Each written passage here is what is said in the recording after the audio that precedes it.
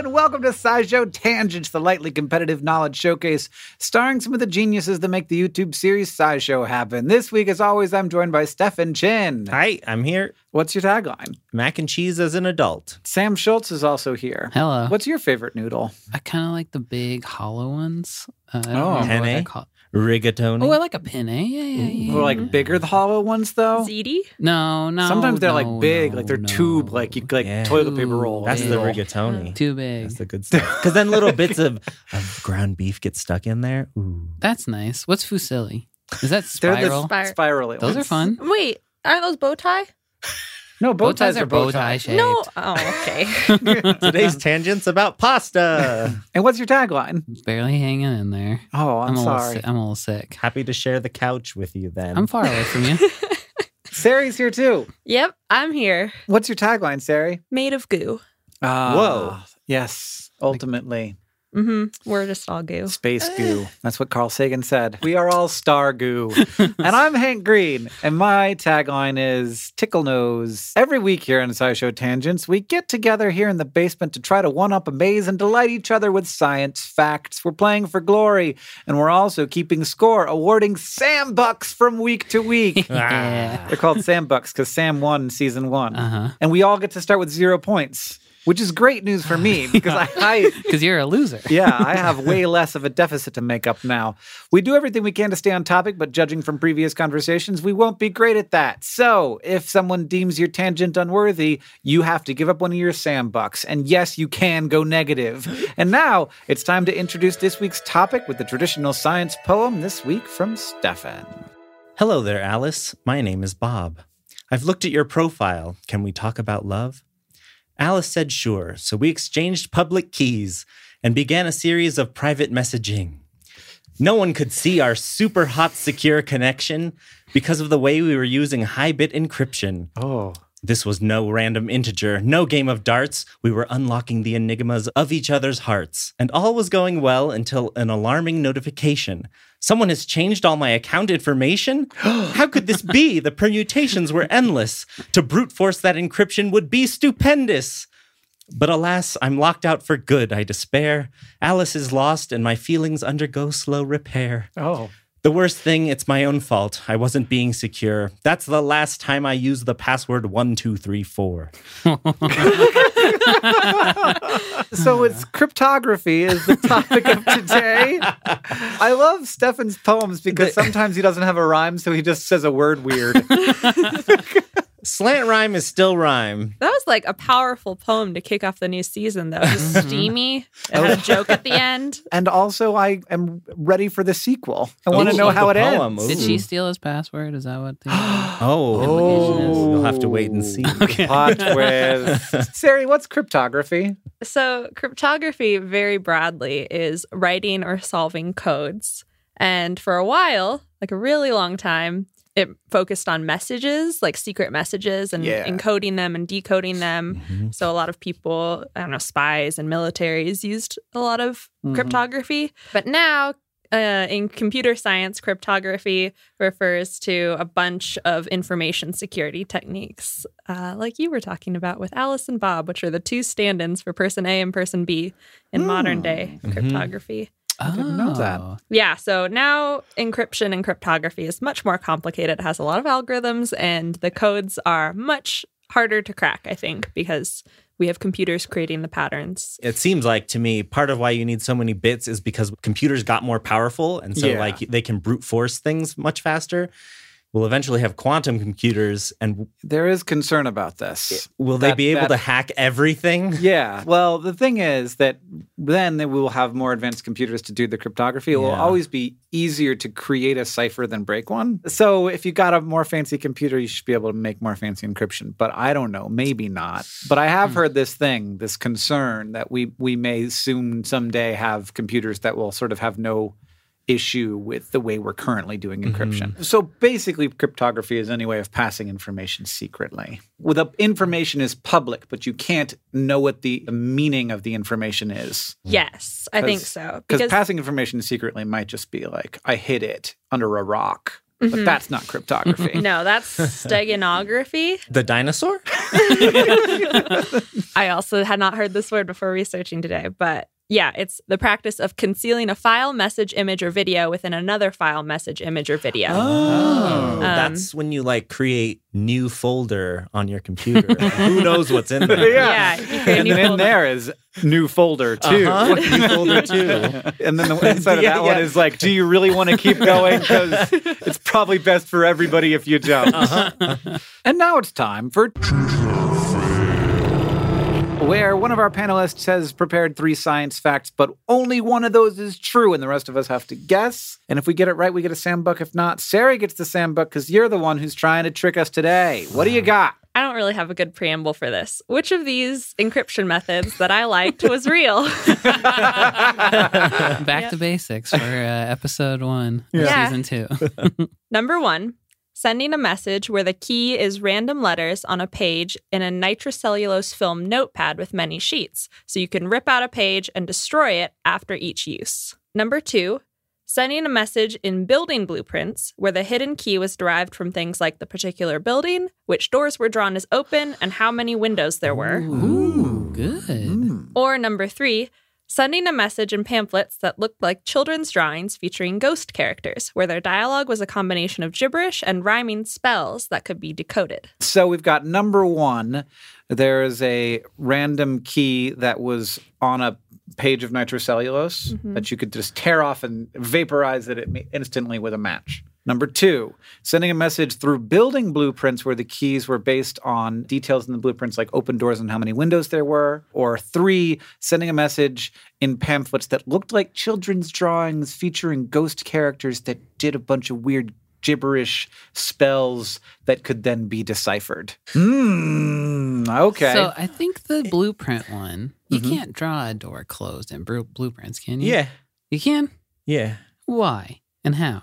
Just make I it. think the Will it main just be a thing line? with doors being open in blueprints is so you know how to Which way they install it to open in or out. Yeah. But if it's a kind of door that doesn't open in or out, maybe Kind of it's door with no pocket door door, in or it's like a frump at the grocery Oh, a store. frump. Sure. Any door that opens in a blueprint would have like a little pizza slice that shows you what space that occupies while it's While it's going in the- through its motion. Okay. Yes, Wow. because so you don't hit the toilet. Which Yeah. I've been in that bathroom where you're like, oh, they didn't think of this, but I guess I will just.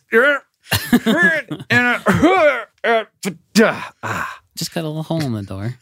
Just for Toilet hole. Toilet hole. Yeah. Yeah, and then you can look through the toilet hole and make sure everything's going on okay. in there. Slip notes through it. So my logic is flawed, I suppose, then. But I still think that one's not real because of my good deduction. That's the one I like the most. There's Yeah. something that pleases my spreadsheet brain about it. That, like all these little details hidden in the diagram. Sure. You could hide so much stuff in the blueprint. Yeah.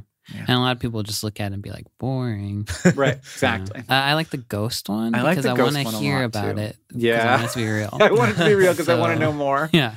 So I'm going to pick that one. So, but with the cellulose one, are you destroying the key after you've decoded the message? So you have like a notepad full of keys. And then the idea was that you like use the key and then you rip it off and then you burn it up so that Right. it can What never else be used again. Burns piece of paper. But nitrocellulose burns very fast. Oh, So if there's like okay. the Nazis got you and you're like, I gotta burn my code book. Well, I'm going with the architecture one. Okay. Okay. I really like burning nitrocellulose. Seems real, but I'm gonna go ghosts. Ooh. I'm gonna go ghosts. It was the nitrocellulose. On a biscuit. I got a powerful start to this season. 3 points for Sari. Ah, I love the She's- ghosts. She's too strong to stop now. Strong. The blueprints I just made up because I also thought it would be really cool. Yeah. And I was sad no one had done it. Now, Yeah. anytime that you make blueprints, people are going to look at them really carefully. You screwed up. The ghost drawings are sort of based on the Steganographia, which was written around 1500 by a monk called Johannes Trithemius. And he was like a chronicler, as many monks were, and also maybe an occultist and into like magic stuff. Sure. And so he wrote 3 volumes of a book that looked like they were just about magic, but they were actually about cryptography.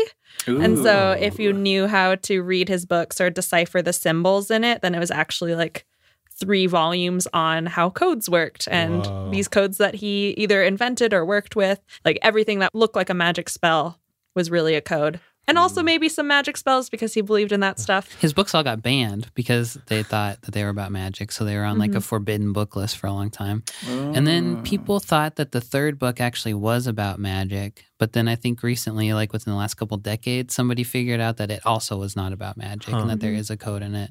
They just haven't figured it out quite yet. Yeah. But in book 1 and 2, so the reason why I thought about ghost pamphlets is because in a summary of it, someone wrote that ostensibly the book explains how to use spirits to send secret messages over distances. And so they like listed out a bunch of like ghosts and the ranks of those ghosts and like example messages that you could tell the ghosts to send across this time and distance. Ghosts is the best way to send secret messages. Yeah. Because you can trust them. If you have something that you can hold over them, be like, yeah, it's all about blackmail with the ghosts. I have this letter from your long lost love. Right. You'll finally be released from this plane. Yeah.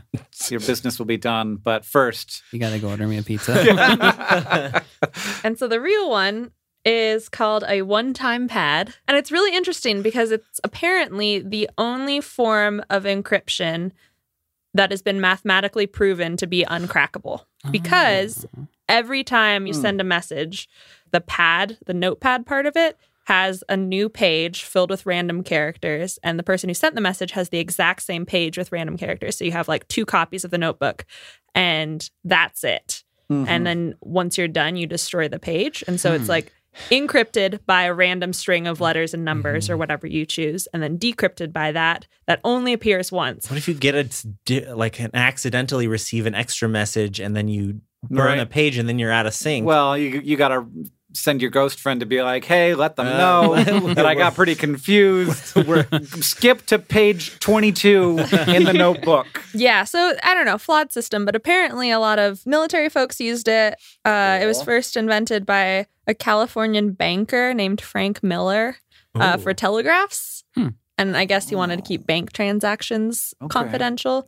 But then it was developed again by Gilbert Vernum of Bell Telephone Laboratories and Joseph Mauborn of the U.S. Army Signal Corps. So what they would do is like to their, I don't know, whoever they're corresponding with, they would print 2 exactly same booklets or make punch cards of 2 exactly same things and then hand them off. But that issue of key transfer, of giving the key to the people, is what makes it less efficient, especially nowadays where it's like we have computer encryption. You can do that over long distances without having to like physically hand something to someone. But these are like the booklets. I don't know if there were other messages that were shrunk down really small, but in the Soviet Union or Russia, I don't know at what point in the history, they were like hidden in walnut shells because they were just like very, very small random booklets that you'd send to your whoever needed to receive these messages. And so you'd hide them in all sorts of weird ways in briefcases or in nuts. Or Next up, we're going to take a short break, and then it'll be time for the Fact Off.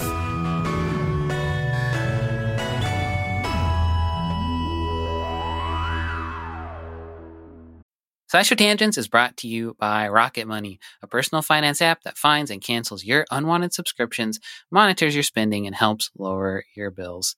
I said it before, and I'll say it again. It's a subscription-based world out there. Video games, art-making programs, food delivery services. These things, they all have dang subscription services to subscribe to. And I don't want to cast aspersions? Dispersions? Yeah. Aspersions. One of those. Aspersions. Yeah. But it does seem like part of the subscription business model is to get you to subscribe to something and then hope that you lose track of everything you subscribe to and just keep forking out $10 a month until the sun burns out. And you know what? That's actually a pretty good idea on their part, but it's not such a good idea for your wallet. Your money is like a bean. You want to plant it in fertile soil. You don't want people carving off pieces of your bean all the time. That bean's not going to grow if there's a constant drain on the bean. That is where Rocket Money comes in. With Rocket Money, you can see all your subscriptions in one place, decide what you do and don't want, and cancel things with just a tap. Rocket Money will even try to get you a refund for the last couple of months of wasted money. And beans. And beyond subscription canceling, Rocket Money helps you build budgets, track your spending, and more. There's all kinds of ways to take care of those beans so they grow into a nice big bean plant. It has over 5 million users, and it helps save members an average of $720 a year with over 500 million in canceled subscriptions. What would you do with 720 beans? I'd buy more beans. Different kind of bean, I guess. A cheaper, more of a cheaper type of bean. You buy cheaper beans with your expensive beans. Yeah, until I had an infinite amount of the cheapest bean you could possibly have. Subscription companies hate this one simple trick because you figured out their plot and now you can use that money for beans instead. Stop wasting money on things you don't use and start using money on things like beans. Cancel your unwanted subscriptions by going to rocketmoney.com/tangents. That's rocketmoney.com/tangents. rocketmoney.com/TANGENTS.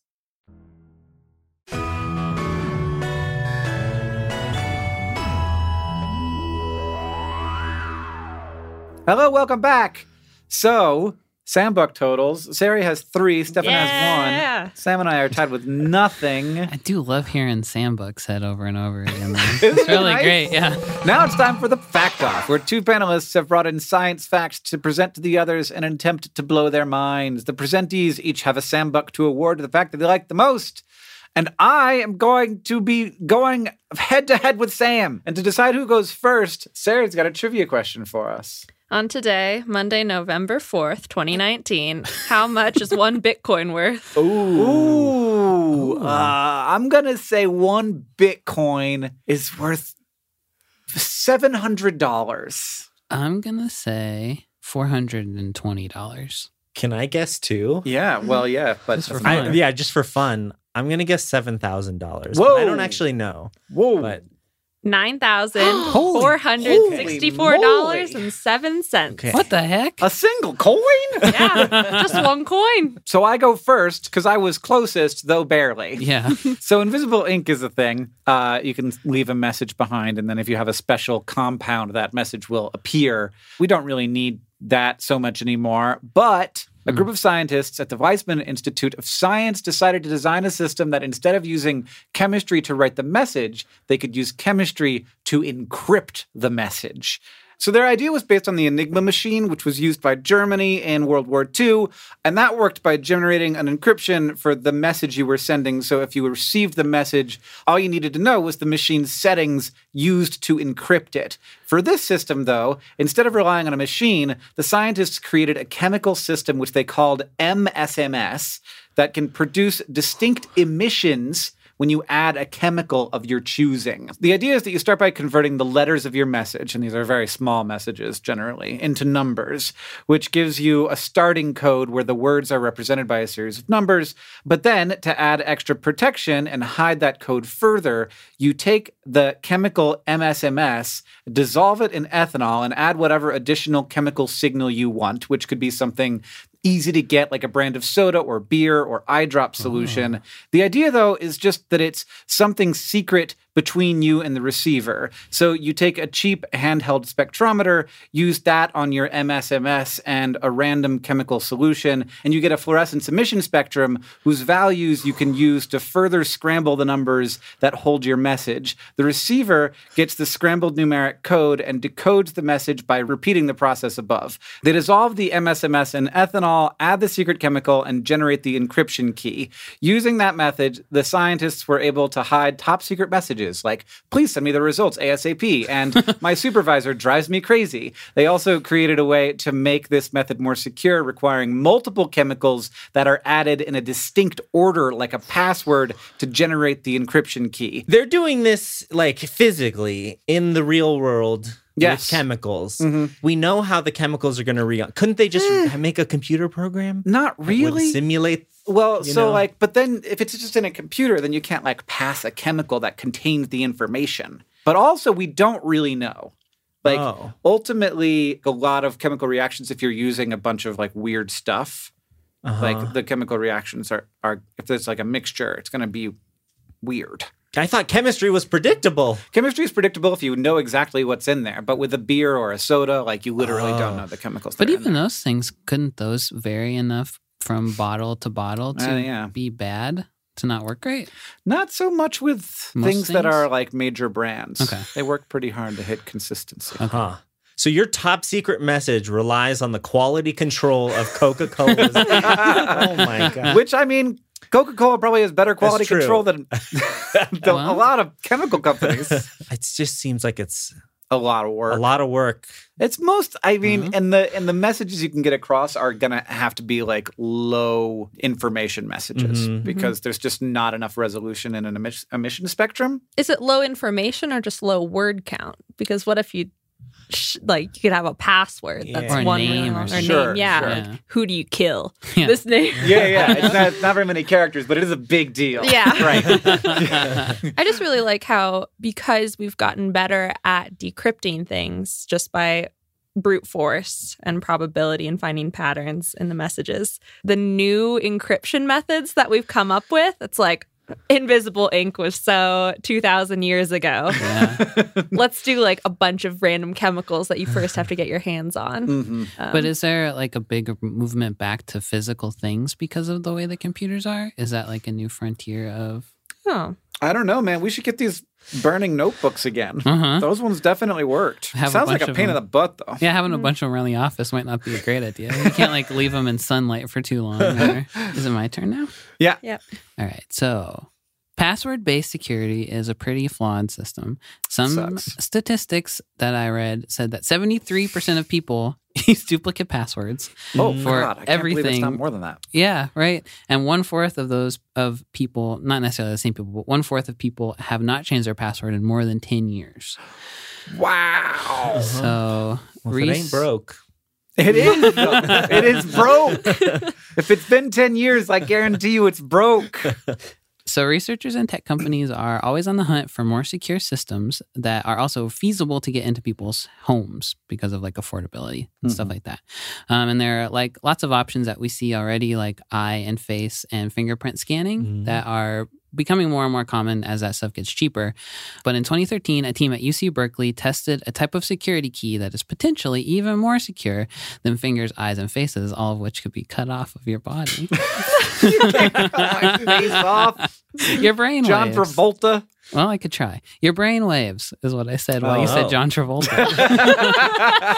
So using a $200 gaming headset with a built-in EEG, which apparently is a thing, they devised 7 different activities these researchers did, such as focusing on your breathing, imagining singing a song, and thinking about your favorite sport, and had 15 test subjects repeat these 5 times to produce a specific brain pattern key. Wow. Then they trained the program to authenticate users based on their brain patterns and ended up being able to correctly identify users 99% of the time. 99% Is not good is enough. not enough. Well, that's what they said too. But That it like, you're wasn't- getting there. Yeah.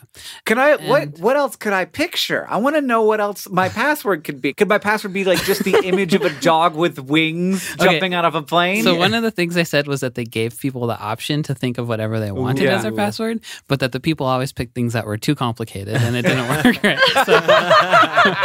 So you just showed us how that works. Oh wow, great, good job, me. So based on my understanding of the paper, which probably isn't the best, it's like when you're signing into Google and you put your email address in, except instead of typing the password after that, you would think the password. It wasn't just like you could plug in and think like, I am Sam, and it would know who you were. Because they tried to do a thing where with the same setup where they were identifying people just based on their brainwaves, and they could only do it 22% of the time.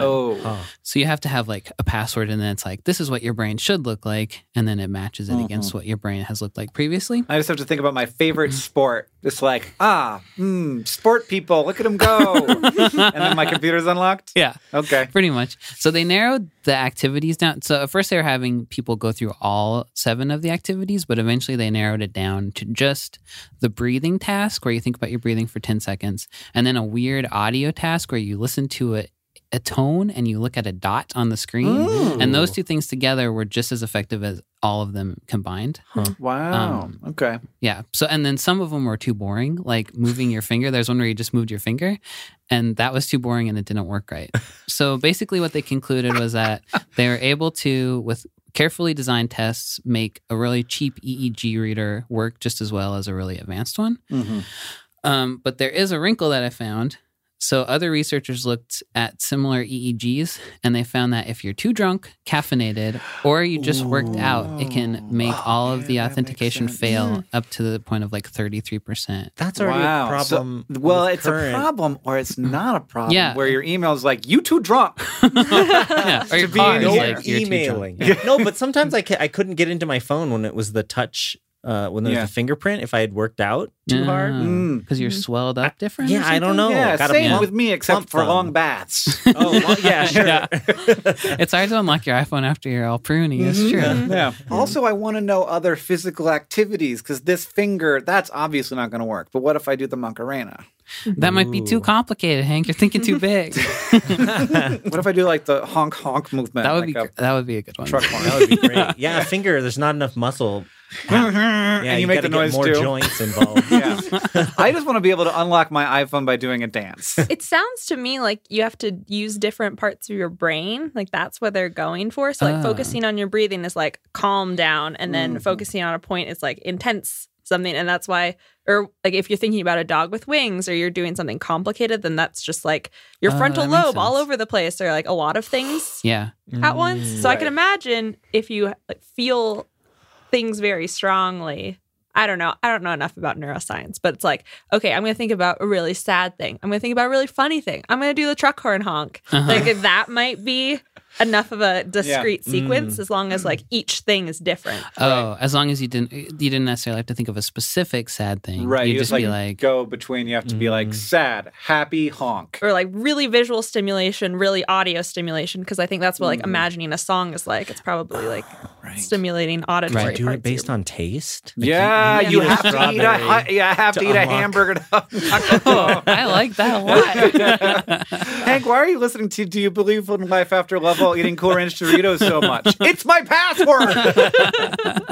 We have to replace passwords. By the time I'm dead, I want there not to be passwords. That's the legacy I want to leave. Well, so when I was reading this, I was thinking, but you could just have a fingerprint scanner or a face scanner, and that's just as good. Is that just as good? Or is that more secure? I think because like I'm watching too much crime TV. Yeah, you can cut off a You finger. can like cut off a finger. There are ways to preserve fingerprints in ways that Right. certain scanners can be fooled because it's just like the loops and whorls resting on it. I don't know about how facial recognition works, but like computers have flawed facial Yeah, recognition. you just programs all the 3D time. print somebody's face. But then they have thermal cameras now. A heated bust. I think they have that technology. So it's time for you guys to vote for whose fact you liked the best. Oh, boy. Are you ready? 3, 2, 1. Hank, Sam. I can't believe I got a point out of that. Sam's was so good. Sam's was very good. But I liked the idea of soda secret. That is, messages. I like is that cool. too. Soda secrets. Yeah. All right, it's time to ask the science couch. We've got some listener questions for our couch of finely honed scientific minds. This question is from @NinjaFrostPan. Maybe. What is the oldest known example of cryptographic writing? You want to take a guess? Well, there's the Caesar thing, which is like the simplest cryptographic example that I can think of. What is But the I don't know if Caesar it's the thing? most ancient. That's where you like just shift the alphabet by a certain number of letters. Is that something that Caesar did, Julius? I think so. Am I correct? Yes, I'm getting a nod from the science couch. Go on. That's all I know about it. Yeah, the Caesar cipher is pretty old. Julius Caesar used it allegedly, I think we're pretty sure, from like 50 to 60 BCE. That's a crappy cipher. Yeah. Yeah, but he liked an alphabet shift of 3, so not even very many. Just like Just so you can't like glance at it. yeah. Before that, from like 600 to 500 BC, was the Atbash cipher, Hmm. which originated in Hebrew, and that's most commonly where you have like the alphabet forwards and then the alphabet backwards. And so like Z Right. maps to A Mhm. and B maps Okay, to okay. Y. But it's another like fairly commonly used one as far as like teaching kids codes. Before that, also around the 5th century BCE, there is a device called a skittily that the Spartans used. Those And- are the rods? yeah. So Okay. what it is, it's like a strip of fabric with letters written on it. And then you have to have a rod of a certain circumference to wrap it around. And the sender and the receiver have to have the same diameter rod so that it actually forms a message when you spiral it around instead of just like jumbling the letters weirdly. Cool. And so it wasn't a super good It way doesn't of seem super secure. No. Like everyone's just going to have You, a like, set of get a rods bunch of different from rods. Ace Hardware. Yeah, you just do And it you around just- your pinky finger, Yeah, do it around your index yeah, finger, do it around your leg. Humans are made of rods Rods. of various Rods. sizes. Oh my God, what a terrible system. Yeah. And there's some dispute as to whether that actually existed. So some people are like, we were basing this off of some of Plutarch's writings, saying that there was a That guy would say skittily, anything. but it might have just been a method of communication. So not encryption. It would just Oh, could have just been a like fun way to send Yeah. messages. Yeah. Oh, yeah. Do you know what else Plutarch said? no. The mind is not a vessel to be filled, but a fire to be lighted. I did know Wow. that. The oldest one, allegedly, Ooh. is the Egyptian tomb of Khnumhotep II from 1900 BCE, where the normal hieroglyphics were replaced with like fancy, strange ones. Hmm. The thing is, so like a lot of people list this as the oldest code, the oldest encryption, Mm-hmm. because the writing was being changed from what was normal. So not everyone would have been able to decipher Right. it. But people, like historians, aren't sure whether it's trying to hide a message or if it's just like a fancy version. It's like just cursive. yeah. Or instead of writing out like 1863 for 1863, they were writing like the year of our Lord 1863, Right. like a fancy version Yeah. Right. because it's Fourscore. because he's a fancy man. Right. So that is the commonly cited Okay. oldest form of cryptographic writing. Around the 8th and 9th century CE were when we started like really formalizing cryptographic messages. And these were all Arabic scholars because they were developing a bunch of math and then also Hmm. like cryptography. Bunch of nerds. Yeah. Just a bunch of Arabic nerds. If you want to ask the Science Couch, follow us on Twitter at SciShow Tangents. We will tweet out topics for upcoming episodes every week. Thank you to at Bozaster, at The Beekeeper, and everybody else who tweeted us your questions for this episode. Sam Buck, final scores. Sari is the winner with 3, and the rest of us are all, if we all add up, we have 3. Get used to it, I think. That's my prediction for this season. It's going to be the season of Sari. Yeah, totally. If you like this show and you want to help us out, it's easy to do that. You can leave us a review wherever you listen. That's very helpful. It also helps us know what you liked about the show, and we're going to be looking at iTunes reviews for topic ideas for future episodes. Second, tweet out your favorite moment from the episode. You can find me on Twitter. I'm at Hank Green. I'm at C.E. Riley. I'm at It's Me, Stefan Chin. And I'm at Slam Schultz. SCHULTZ. It's spelled wrong everywhere. Finally, if you wanted to show your love for SciShow Tangents, just tell people about us. Thank you for joining us. I've been Hank Green. I've been Sari Riley. I've been Stefan Chin. And I've been Sam Schultz. SciShow Tangents is a co-production of Complexly and the wonderful team at WNYC Studios. It's created by all of us and produced by Caitlin Hoffmeister and Sam Schultz, who also edits a lot of these episodes, along with Hiroko Matsushima. Our editorial assistant is Deboki Chakravarti. Our sound design is by Joseph Tuna Medish. Our social media organizer is Victoria Bongiorno, and we couldn't make any of this without our patrons on Patreon. Thank you. And remember, the mind is not a vessel to be filled, but a fire to be lighted.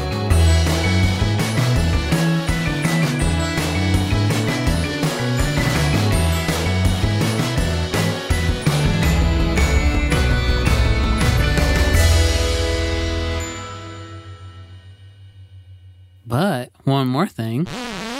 In 2017, preservationists were restoring a church in Spain. And when they were moving a big sculpture of Jesus' crucifixion, they noticed something rattling around inside of it. They were looking at the statue and found a secret compartment in the statue's butt. And inside was a letter from a chaplain at the church from 1777. It's not very scientific, but he did talk about it being a particularly good year for crops, that malaria and typhoid were going around, and that the Inquisition was doing its thing.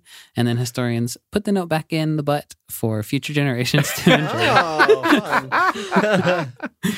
What was the was it to? The future? I think it was just like for fun. Yeah, I don't know. It wasn't addressed to anybody, I don't think. He just felt like putting it in there. Time capsule. Yeah, it was just a time capsule. Everyone's going to look at the butt. So that's where you got to hide your stuff. So 17th century pastors are like, right now, we're really a bit stuck up about butts. In the future, everybody's going to be looking at them.